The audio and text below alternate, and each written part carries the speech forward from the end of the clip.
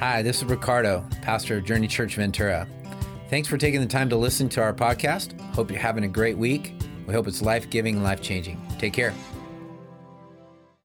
Incredible week that was last weekend. I got to watch a little bit of it online, and there's nothing more exciting than seeing people go bold and go public with their faith, even if I don't think that one guy got fully baptized, Pastor Carter. You didn't get him all the way.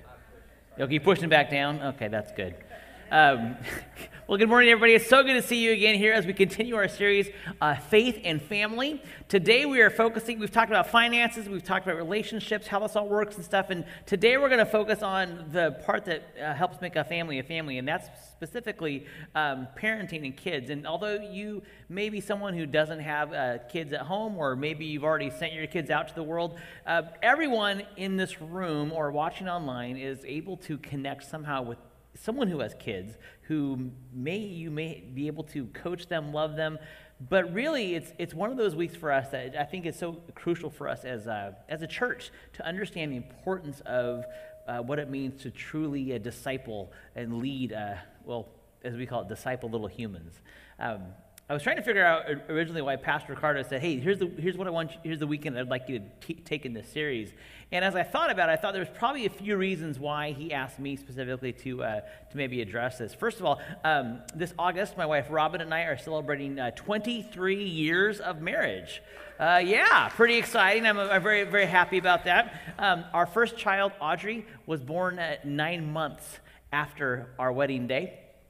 And so we've never not had a child in our home. I've been married for 23 years, it'll be 23 years, and I've had a kid around the entire time. So really, as a married couple, we've never known what it's not like to have a kid in the house. That may be one reason. Another reason, I think, is because we did not plan at all for our first 3 kids that we had. Audrey, Austin, and Autumn were all very unexpected. I wish I could say that I responded with joy and excitement, but after Audrey was born and she turned out perfectly, I was not excited to hear that we were adding more children to the mix. I'm like, after you have one and she's perfect, we got to stop right there. Don't chance it. Especially after there was a 5-year break between Austin and Autumn, and once you're done with diapers, you never want to go back to diapers. I mean, I know I'm looking forward to diapers for myself someday, but when you're done with your kids, you're like, I don't want any more of those. But I think we realize that the unexpected craziness that comes with having kids in your lives is probably another reason. My family, my wife and I also know the sorrow that came after Autumn when we lost our next child due to a miscarriage. And it was hard. It was a very hard moment for us as a couple, for our kids, and every night for the next year, my son Austin would end his day with this prayer. Dear Jesus, thank you so much for this day. Help me have a good night's sleep. And thank you for my mommy and my daddy and my sisters and my brother and me. I'd remind him, Austin, you don't have a brother. There's just you. You've got your sisters and you. That's it. He goes, oh, I'm going to have a brother. And so I think in this moment, we realize the big faith of our kids. So one of the reasons is probably because we understand that it's hard. Having a family is not easy, but it's also inspiring when your kids help you can see the greatness and wonderfulness of who God is. Before I ventured down here to be part of what's going on in Journey Church, I spent 15 years in Seattle working in children and family ministry. I was able to help thousands of kids and their parents understand some really big truths about our really big, amazing God. And I think that might be the other reason. I have a pretty good understanding of what it takes to help kids grow up to love Jesus. And I'm happy to say that my kids all love Jesus. I was able to lead every single one of them to the Lord in different instances for different reasons and different experiences. I was able to baptize every single one of them. And so to have my own kids who are now in their 20s and early teens all still love the Lord is a huge blessing for me. I wake up every day just so thankful for that. And so I just want to be honest, I may get a little emotional about some things this morning because the greatest thing in my life is not being a pastor, is not having a great job, being this close to Disneyland and it's open again so I can go. It's being a dad. Being a dad and a husband is really the greatest thing in my life. And so as I talk about this today, realize it comes out of my heart, not only for what I've learned from my family, but what I hope I can encourage you and the people that you know and the kids and the grandkids in your life on the difference that you can make for them. Will you join me in a quick word of prayer, and then let's jump into some fun stuff today. Lord, thank you so much for families. Thank you for the verse that reminds us the Lord sets the lonely in families. There's a reason why we are surrounded by the mess, by the craziness, by the wonderfulness, by the awkwardness, by everything that comes to having people in our lives. God, I thank you for every parent in this room, every grandparent. I thank you for every future parent and every kid that's represented by anybody that's here with us today, whether they're online or on site. God, I just pray that today you'll encourage us to really understand and discover more of what we can do to help our kids grow up to be amazing people who love you and will help change this world. In Jesus' name we pray. Amen. So the title of our series, Faith and Family, great place to start, because I will be honest, I don't know how I would have done anything I've done as a dad or a father without a dad or a husband, that's what I meant to say, without the Lord Jesus Christ as my Savior. That's been the major difference for everything I've done. I mean, I can dress up real nice. I've got a new shirt on today. Love it. I look really good on Facebook, and I got some nice Instagram pictures. But honestly, I'm a very messy guy with a very messy past. In spite of being a pastor and a missionary kid, I am far, far, far from perfect. My wife will remind you of that, and so will my children. I have a tendency to get irritated when things don't go my way, to freak out when life gets stressful, and transparency, I have been known to yell at my kids really loudly and with a lot of intensity and suddenly realize all the windows are opening and the neighbors are listening. It's very embarrassing.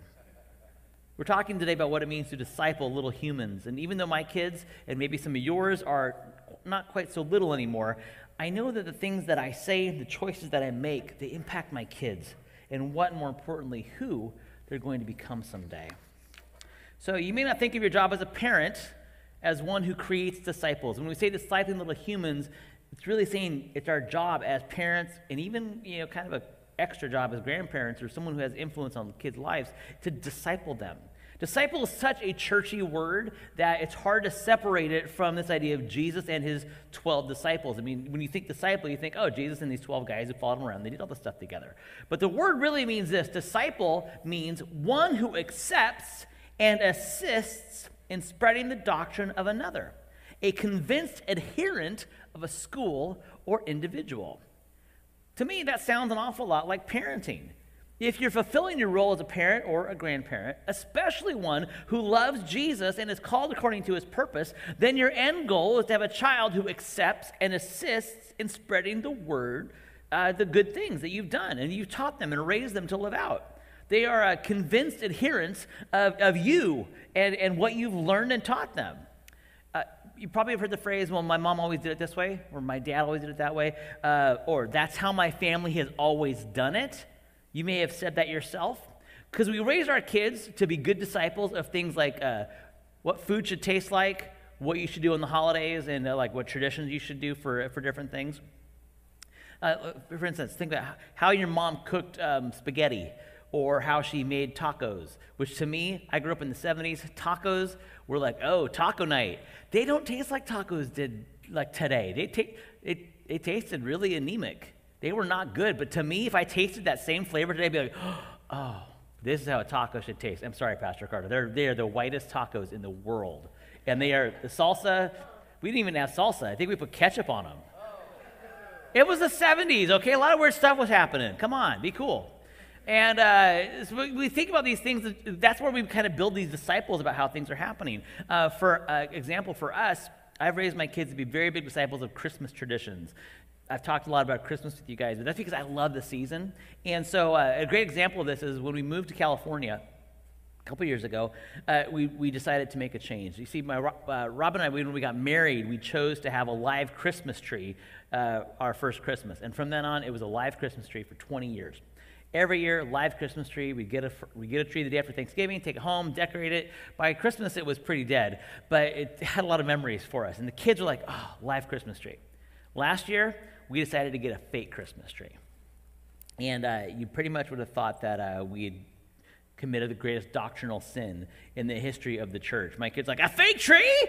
What? No, we can't. We do a live tree. We always do a live tree. I'm like, let's never do a fake. No, how could you do this? I mean, it was pretty controversial. I mean, there was some very big slamming of doors and a lot of emotions around it because we discipled our kids to believe the thing to have is a live tree.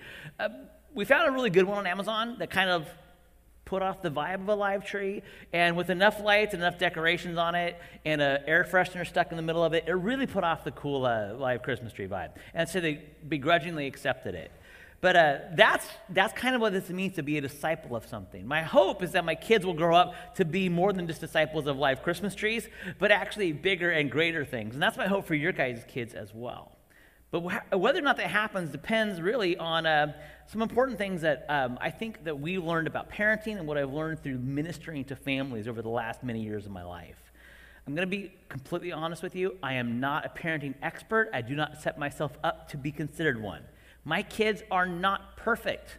They do argue, and they do get very annoying at times. They ask dumb questions often, and sometimes they don't think before they speak. My kids are prone to selfishness. They can be unkind, and patience has never been their strongest suit. Sounds just like their parents. That's right. That's because they're little humans. They are just like us. So today's sermon title, this idea of parenting little humans, discipling them, is very, very appropriate. Because it's easy to look at a newborn baby, right, and think, oh, what a perfect angel. So perfect. And for like the first 5 seconds after they've stopped crying when they're newborn, they are perfect. And then after that, it's all downhill. I'm not saying that to be mean, but it's true. Kids are human, which means they're fallen creatures, and which means there's sin in their lives. And the Bible makes that very clear in Romans 3:23. For all have sinned and fall short of the glory of God. Now, there's all this whole thing about how old does a kid become when they finally make the decision to actually commit a sin. I'll tell you when your toddler looks at you for the first time and goes, no. You're like, oh yeah, there's the sinful creature right there. I see that. You look like me now. Now, thank you so much. And that's where we realize that they need us to be those parents who disciple them. Exactly. Here's the deal. Childhood is, it truly is a wonderful, special, incredible time of life. It deserves to be cherished. It deserves to be kept innocent. And children are truly given a special place in God's heart. Kids have big hearts, big faith, big emotions, and all of these things are things that God loves. Jesus even said it would be better for someone to be drowned in the ocean than for them to be allowed to hurt a single child. God loves kids. I mean, Jesus died for them too, after all, right? Which is why he wants us to disciple them, to discipline them, to help them grow up to be incredibly awesome people. That is our task as parents, and that's our side task as grandparents or anyone who has influence over kids. Our job is to raise kids to be good people. Our job is not to make our kids happy. Our world sends a much different message this day, and if you've got kids, you understand what I'm talking about. The world celebrates kids as these wonderfully deserving, innocent creatures who deserve every good and perfect thing that we can give them. And through magazines and blogs and ads and social media, we are convinced we must give our kids the perfect childhood. We're constantly encouraged to put exuberant amount of work into making our kids happy. We make sure our kids play every sport they want to, and even some they don't, because we wanted to play it as kids and our mom and dad wouldn't let us. You're going to play soccer. Why? Because I didn't play soccer, so you're going to play soccer. Or make them take art lessons and extracurricular activities. You're going to take piano lessons. Why? Because I didn't take piano lessons. Oh. And so we do all this stuff, and the whole goal for that is to, make our kids happy and successful, and then we compare it to all the stuff on Instagram and social media and Pinterest, and we see all these families that are happy and bucket list families going and living in Bora Bora, and we're like, we just got to give our kids all this. And I'm going to be honest with you, I'm going to use a word, I'm sorry, I'm going to use a swear word that my good Christian missionary mother learned growing up on a farm. That is a load of crap. You see, Mom and Dad, our job is not to make our kids happy. Our job is not to give them a wonderful life full of joy and sunshine and lollipops and rainbows and all the things that we didn't have when we were kids. Our job is to raise, nurture, develop, and disciple little humans. So here's about 6 things that I firmly believe every kid needs from parents, grandparents, and adults who can speak into their lives. I wish I could share 60 things because I literally wrote 10 versions of this today. There were so many things I could say, so many things I was thinking about. Oh, I wish someone had said, oh, what about that? I even asked on my Facebook page, like, hey, what do you wish someone had said to you? And there were so many responses. I'm like, oh, I can't use all of those things. So maybe I'll save them for a different sermon series or something else to come along. But the thing is, there's so much that we want as Christian parents to be able to imbue and give to our kids, because the world is not on our side. The world does not want us to disciple them. The world doesn't care about what we're going to talk about today. But we do. And we want to invest into that. Just a reminder, though, this will not make your family perfect. No family is perfect. But it may help us end up with kids and grandkids who really understand their calling and their purpose. There's some obvious things that kids need, and I'm going to assume you already know these. They need clothes, they need food, place to sleep, and the occasional bath. Especially during the summer, let them get dirty, right? Just let them enjoy it. But I'm going to warn you, these are not all super spiritual ideas. I mean, at least one of them has really no super spiritual application to it at all, except that I think God likes us to enjoy ourselves and to have fun. The first one is actually that. Kids need a reason to celebrate. They need something to enjoy in life. And one of the joys of the random holidays that we have throughout the year is that kids like them. Kids like St. Patrick's Day, not for the same reason adults do, but because they like St. Patrick's Day. Everything's green, they get to pinch people. The worst part of being a kids pastor in St. Patrick's Day was that if I didn't wear green, I got pinched like crazy. I'm like, I'm wearing green underwear. And you can't say to the kid, hey, I'm going to prove it to you, right? You just know. So kids like to pinch each other on that. Valentine's Day, because everyone loves getting cards and things saying, I love you, be my Valentine. Groundhog Day, which is kind of a weird holiday unless you're Bill Murray. And then it's like, okay, but kids like it because it's a celebration. You see, kids just like having something to be happy about and to enjoy. The problem is with Pinterest, every parent who has a Pinterest page looks at it and goes, oh, here's how I need to make this extravagant big thing for my kid for this special holiday. I'm going to be one of those guys. When I was a kid, we didn't have the internet. We didn't have Pinterest. We didn't have all this extra stuff of things that people did to make sure their kids had these wonderful creative examples of how to be the best parent. You took a big craft to school and showed your teacher, and everyone's like, oh, you have the best Valentines because your mom spent 7 hours last night making them for you. And Billy's like, yeah, I didn't make these at all. But mom took a picture and posted them on Facebook. It was like, oh, you're such a great mom. No. You see, my mom had a Good Housekeeping magazine that she cut stuff out of and pinned it on the fridge.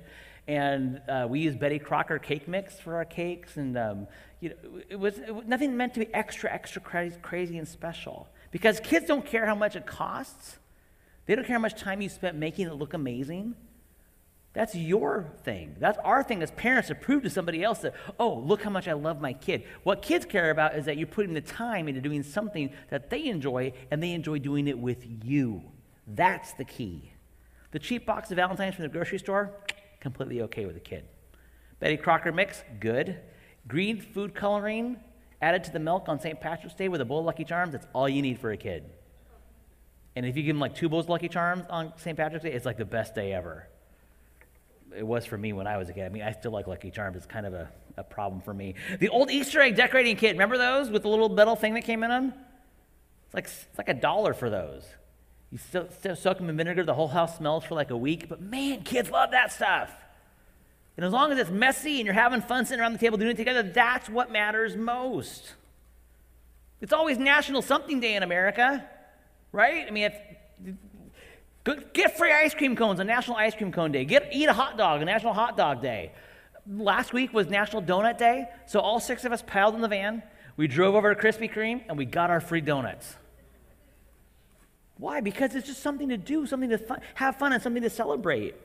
All these reasons that you can have something to do are very easy. May the 4th, Star Wars Day. And for those of you who love sports, whatever the sport thing is that you like to do on your opening day of your sport thing, do that. Barbecue, watch football, play baseball. I mean, I don't really know the sport thing very well at all, but you do it and you enjoy it. That's what matters. Here's the deal. If all else fails, you remember this. The greatest gift you can give your kids is the gift of your time. That's what they need the most. With so many things to celebrate, there's no excuse for being selfish with the most important thing, because it's the only thing that you'll never get more of, right? So after we have fun celebrating with our kids, we tend to get a little more, I try to focus on something a little more serious, and that is teaching our kids to learn to say thank you.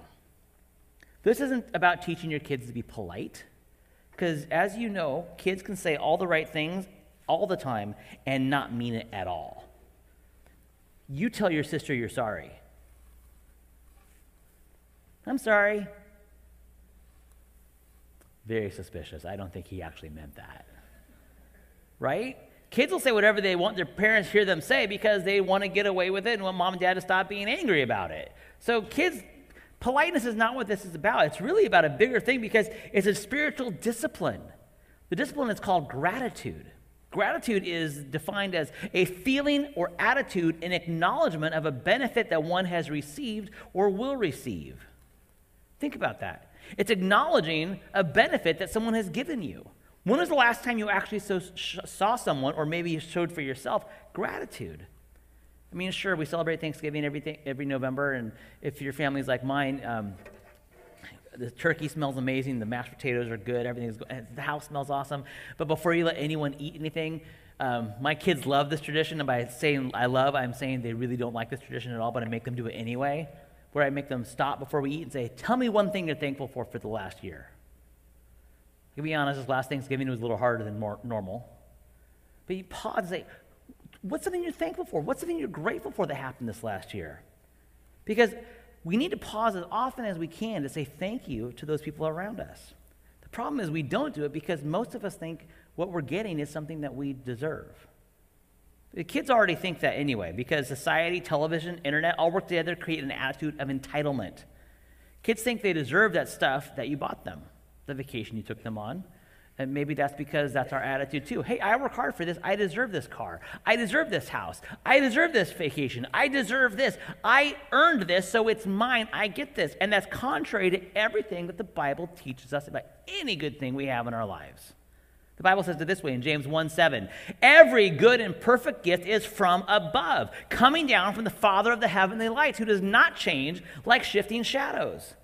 Anything good that we have in our lives has nothing to do with us. It's all from God, who blesses us because he loves us and doesn't treat us any differently based on how he feels that day. That's what it means when he said God doesn't change like shifting shadows. God's love and his blessing on your life is the same every single day. Teaching your kids to say thank you for presents, for dinner, for helping them with schoolwork, for anything that comes their way, helps them show this idea of gratitude. And parents, it's up to us to model that for our kids. It's up to us to help them realize we don't deserve anything. If we got what we deserve, we'd all be in hell. But God didn't go to us, hey, nope. He doesn't give us what he deserves. He looks at us, I love you, I'm going to bless you, and this is my gift to you. So the next time you have a vacation, thanks God for this amazing chance to do this thing. Oh, wow, I'm driving a car today. Thank you for the ability to drive a car. God, thanks that I have fingers. Think of everything that you have and be able to say to God, thank you for that, and model that for our kids. Number 3 is hard for us as parents because we think that we should be it, the only voice that speaks to our kids, especially when the world is as crazy as it is. Like, I just want to protect you and make sure that no one bad influences get around you, right? I'm going to wrap you in bubble wrap, and then we're going to protect you for the rest of your life until you're old enough to not mess up too badly. And then the confession is, the truth is, the older you get, the more you mess up. The messes just get bigger, right? So number 3 is actually that kids need other adults who will speak into their lives. While you may be the biggest influence in your child's life, you aren't and cannot be the only one. Your kids need to have outside voices who will echo what you say, encourage your kids to grow, and challenge them along the journey that God has called them to. Because your kids will choose other voices to listen to. It's kind of what kids do to assert their journey and kind of assert their independence and figure out their way in the world. But I'm going to be honest with you, kids choose dumb people to follow and listen to. They do. They'll choose some guy on the internet who records himself playing Minecraft and puts it up on YouTube. It's weird. Yeah, or some singer with a great voice but very questionable lyrics. Or an actor who's like, oh, I love that guy in that movie. But then he's like morally like not okay. And as kids follow these voices, bad things will happen to them. A great example of this is in the book of 1 Kings. Solomon, you heard of Solomon, the wisest man who ever lived. He asked God said, I'll give you anything you want. And all Solomon says is, God, just give me wisdom. So God goes, great, I'll give you wisdom, and then I'll give you everything else too. He dies and leaves this incredible kingdom full of wealth, full of amazing things, the blessing of God, to his oldest son, Rehoboam. He's a new king, and he has I'm going to have a face-to-face with my subjects. So imagine like the new governor shows up, and he calls all the people of California to come visit him in Sacramento. So we all show up. And there's Rehoboam. He's like, tell me what you wish I would know. And the people say, listen, Rehoboam, your dad was wise, but he taxed the heck out of us. Can you just lower the taxes a little bit? And if you do that, we will follow you. We'll be loyal. We're with you. Rehoboam's like, okay, give me 3 days and I'll figure out what I should say to you people. So he goes back and he goes to the old counselors, these older men who have been his father's counselors through his time reigning the kingdom. And the old men say this to him in 1 Kings chapter 12, verse 7. The older counselors replied, if you are willing to be a servant to these people today and give them a favorable answer, they will always be your loyal subjects. Rehoboam, if you go back and are nice to these people, they will follow you to the ends of the earth. That's pretty good advice. Actually, that's great advice. Rehoboam's like, yeah, okay, that's good. Good advice. Good, I like that. You guys are old, not cool. I got some friends over here. They're young, and they're cool. And their TikTok account is amazing. So I'm going to go talk to them real quick. So he goes over to his friends. Guys, what should I do? Here's what his friends answer back. This is what you should tell those complainers who want a lighter burden. My little finger is thicker than my father's entire waist. I really don't understand the context of that comment. It's a little weird. Like, if it's an insult to someone, yeah, well, my little finger is thicker than your father's waist. I mean, what does that mean? I guess he's trying to say, look, my dad was tough, but I'm tougher, right? And he goes on, yes, my father laid a heavy burden on you, but I'm gonna make a burden even heavier. Yep. And here's my favorite. They say to him, hey, tell your people this. My father beat you with whips, but I will beat you with scorpions. That's really good advice, right? Imagine if Gavin Newsom came out in Sacramento. We were all standing there. Hey, Gavin, if you just lower everything, we will follow you. He's like, okay, let me talk. You know what? I'm going to make it worse. In fact, you think taxes are bad now? I'm going to raise them 100%. I'm going to beat the heck out of you with scorpions. We'd all be like, what? Dude. But Rehoboam goes back to the people and says that. He literally tells them, I'm going to make it worse. I'm going to beat you with scorpions, which I think is the weirdest thing and the most, it's crazy. And guess what happens? Guess what the people respond with? Yes, Rehoboam, we love this. What a great idea. No. They literally rebel. The kingdom falls apart. It's split in two. Rehoboam's kingdom becomes just the tribe of Judah. Everyone else goes somewhere else. And the house of David no longer has the blessing of God. Completely falls apart because he followed bad advice. As the keeper of the Grail says in Indiana Jones in The Last Crusade, he chose poorly. That's why it's so important to find adults who can speak into your kids' lives besides you.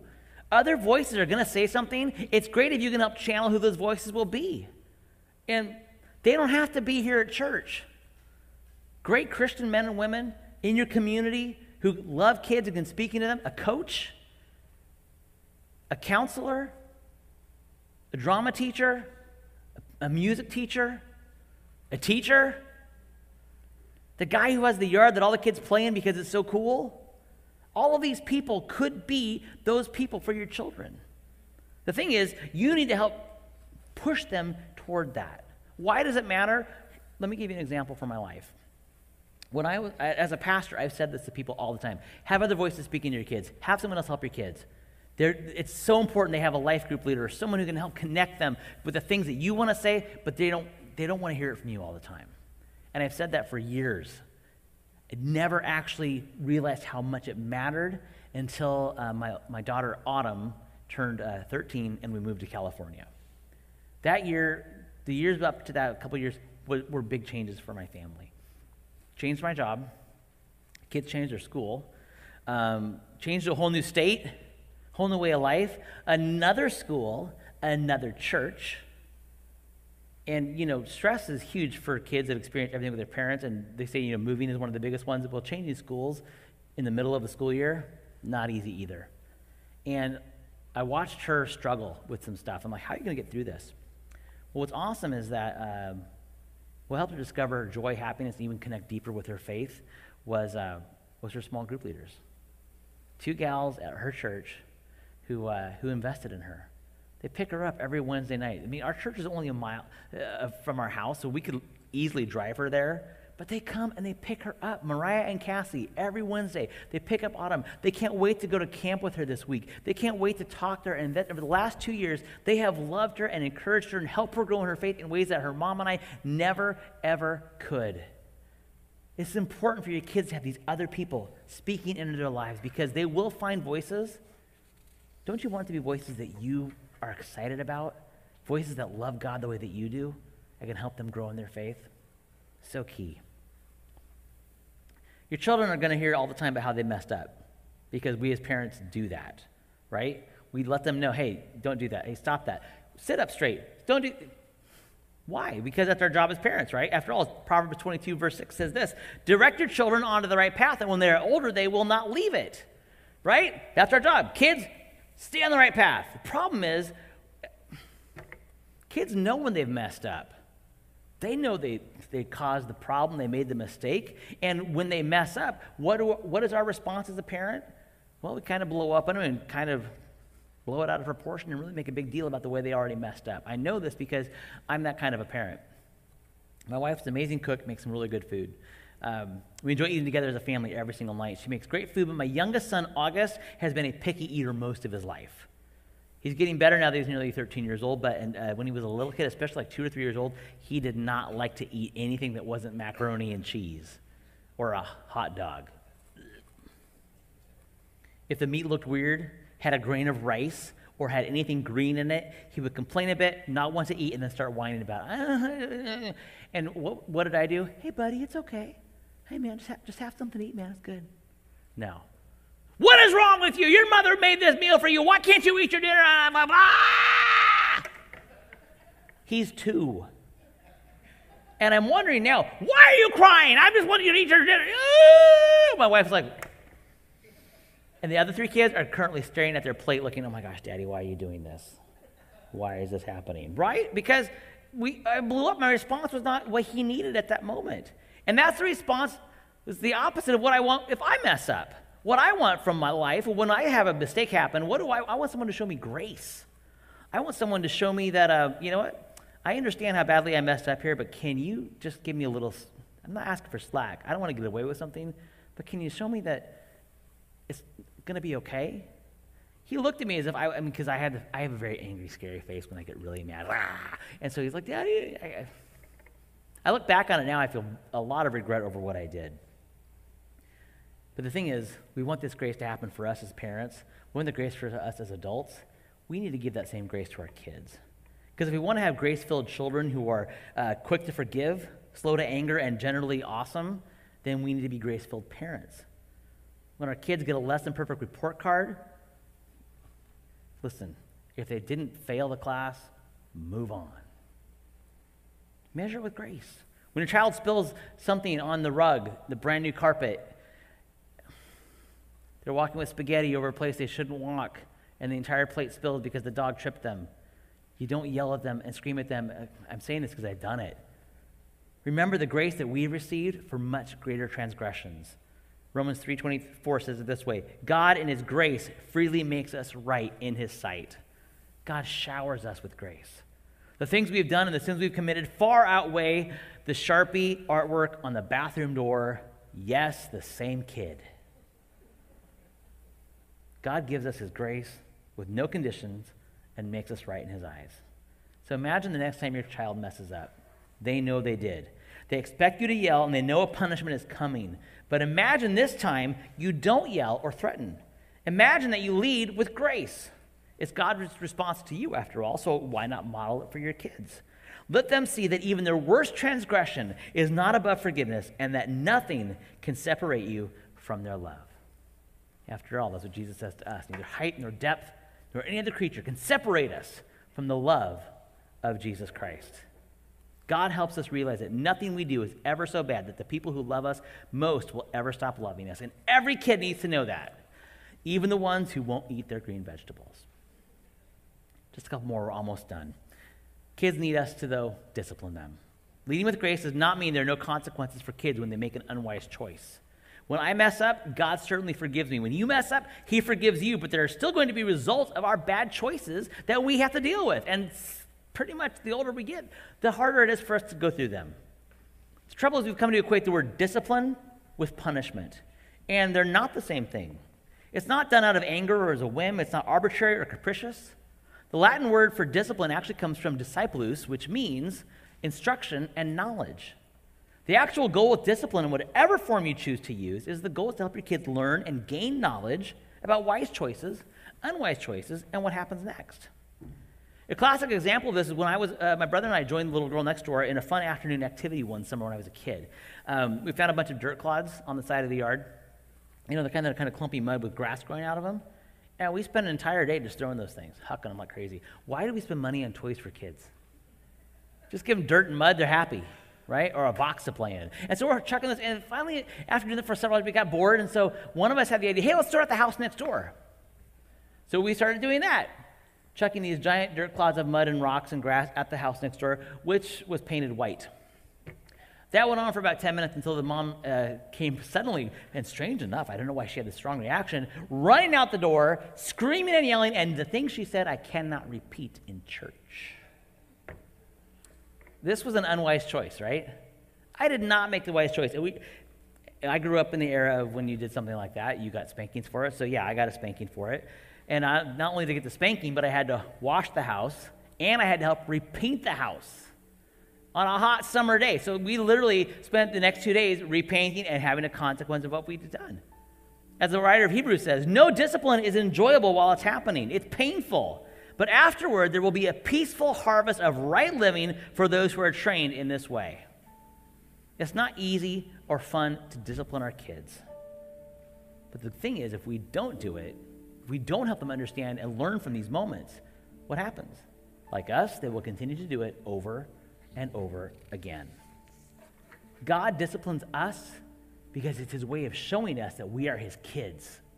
We discipline our kids as a way of showing them, I love you so much, and I care about you so much, I will not let you continue down the path in which you are going. You must change. The final one, and really this is the most important part of anything, so if you stopped listening earlier, just listen to this. Your kids need you to think about the end. What do you want your kids to be when they grow up? What do you want your grandkids to be when they grow up? And I don't mean what they should do for a living, the career they have, or how much money they'll be to have success in their lives. When I ask this question about what your kids should be when they grow up, I'm actually asking, what kind of person will they be? Who will they be? These questions are important because as parents, we get so busy focusing on what is going on right now or in the near future. We tend to think about what is immediate. What will not matter most in their pre-adult years is what we're thinking about all. So we watch their grades and do everything we can to help make sure they do good in school. We obsess over their childhood friends and arrange play dates for them. We ensure they play the right sport or focus on the right artistic talent, and we're doing it completely wrong. All those things are fine, but if that's what we're focusing on, we're not focusing on the one thing that matters most, the end.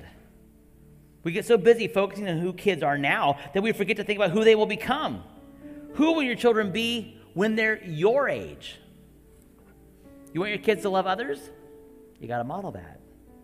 You want a child who realizes that marriage is awesome, but it takes a lot of work? Well, then you've got to show your kids that. You hope your child values relationships over things, people over work? Then show them that every opportunity they can. Respectful adults had parents who modeled respect. A man who honors his wife probably had a dad who did the same. A woman who knows the value of hard work most likely had a mother who taught her that. honesty, a sense of fun, responsibility, creativity, genuineness. All these things are things we learn from our parents. The kind of person your children grow up to be is not determined by their school, by their coaches, it's the people they play with. It's determined by us and the time that we put in to them. And Christian parents, whether you're hearing this online or hearing this right now, I got to say out this to you. The kind of faith you want your child to have when they grow up, it's not the church's responsibility. It's not the job of all those amazing people over there in Journey Kids. It's our job. It's our job. We are the ones. Why do I know this? Well, think about this. How much time did Jesus spend with his disciples? And what was the purpose for it? He did this. He had a small window of time. 3 years. 3 years to invest in these people to help them become people who would change the world. He spent every hour he could with them. He used every moment purposefully, thoughtfully, and with the end in mind. He knew he had to prepare them for whatever came next, knowing that even though they would have his love, his direction, and his guidance, he would not be there to help them along the way. It would be up to them. And that's ultimately our goal as parents too. 18 years goes by way too quickly. I used to look at my daughter Audrey every birthday. She turned 22 this last year. And I hold my hand like this, and then I look at her. Back to this, and look at this. I'm like, how did you go from this to that? Just like that. Time goes so fast. My prayer for every parent in this room and watching online can be summed up in these words from Psalm 90, verse 12. And this is why it's so important for us. Teach me to number my days that I may gain a heart of wisdom. Teach me to number my days. Pay attention to the time that I have. Invest in the time that I have with those people in my lives, especially those kids. Parents, grandkids, anybody that you have in your life that you have an opportunity to spend time with them, do it. Do it. My hope is that these things will help you understand that the greatest thing you can give your children is the gift of this time. And all these things you do, all the rest of it, are just part of it to get you to the what? To the end. Will you stand up with me?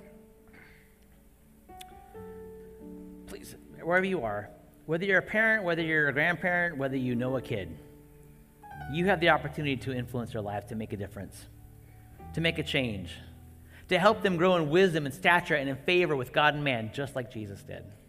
But it's up to us.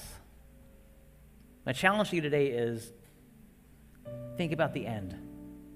Invest every moment you can. Give your kids grace. Give them something fun to do. Help them learn to be grateful. But most of all, just give them your time. In fact, I want to pray for you, if you don't mind. If you're a parent, if you've got kids, if you know a kid, this prayer is for you. Father God, we thank you for a day like today where we can pause, think about what matters most. And it's not our kids that matter most, God. It's what we end up helping them become that matters most. I pray for every parent in this room, every family represented, every child represented by any adult in this space. God, I pray that you will help these kids grow to know you, to grow to become great little humans. Help us, whether we're a parent, a grandparent, whether we're married or we're a single folk, God, that you will help us learn the importance of what it can mean to disciple little humans, to become who you called and created each of them to be. I pray a blessing on their families. I pray a blessing on their summer. I pray that you will give us time. Help us to number our days, God, so we truly understand the wisdom of what it means to love you. This for ourselves, but more importantly, for the little humans in our lives. In Jesus' name we pray. Amen. Thank you for giving us the opportunity to join your journey, and I hope the message made a big difference in your life. And if it did, we just encourage you to go to journeychurchventura.com and let us know. Also, be free to share this message with your friends and family. We just love to impact as many people as we can. Once again, thank you for joining us at Journey Church Ventura.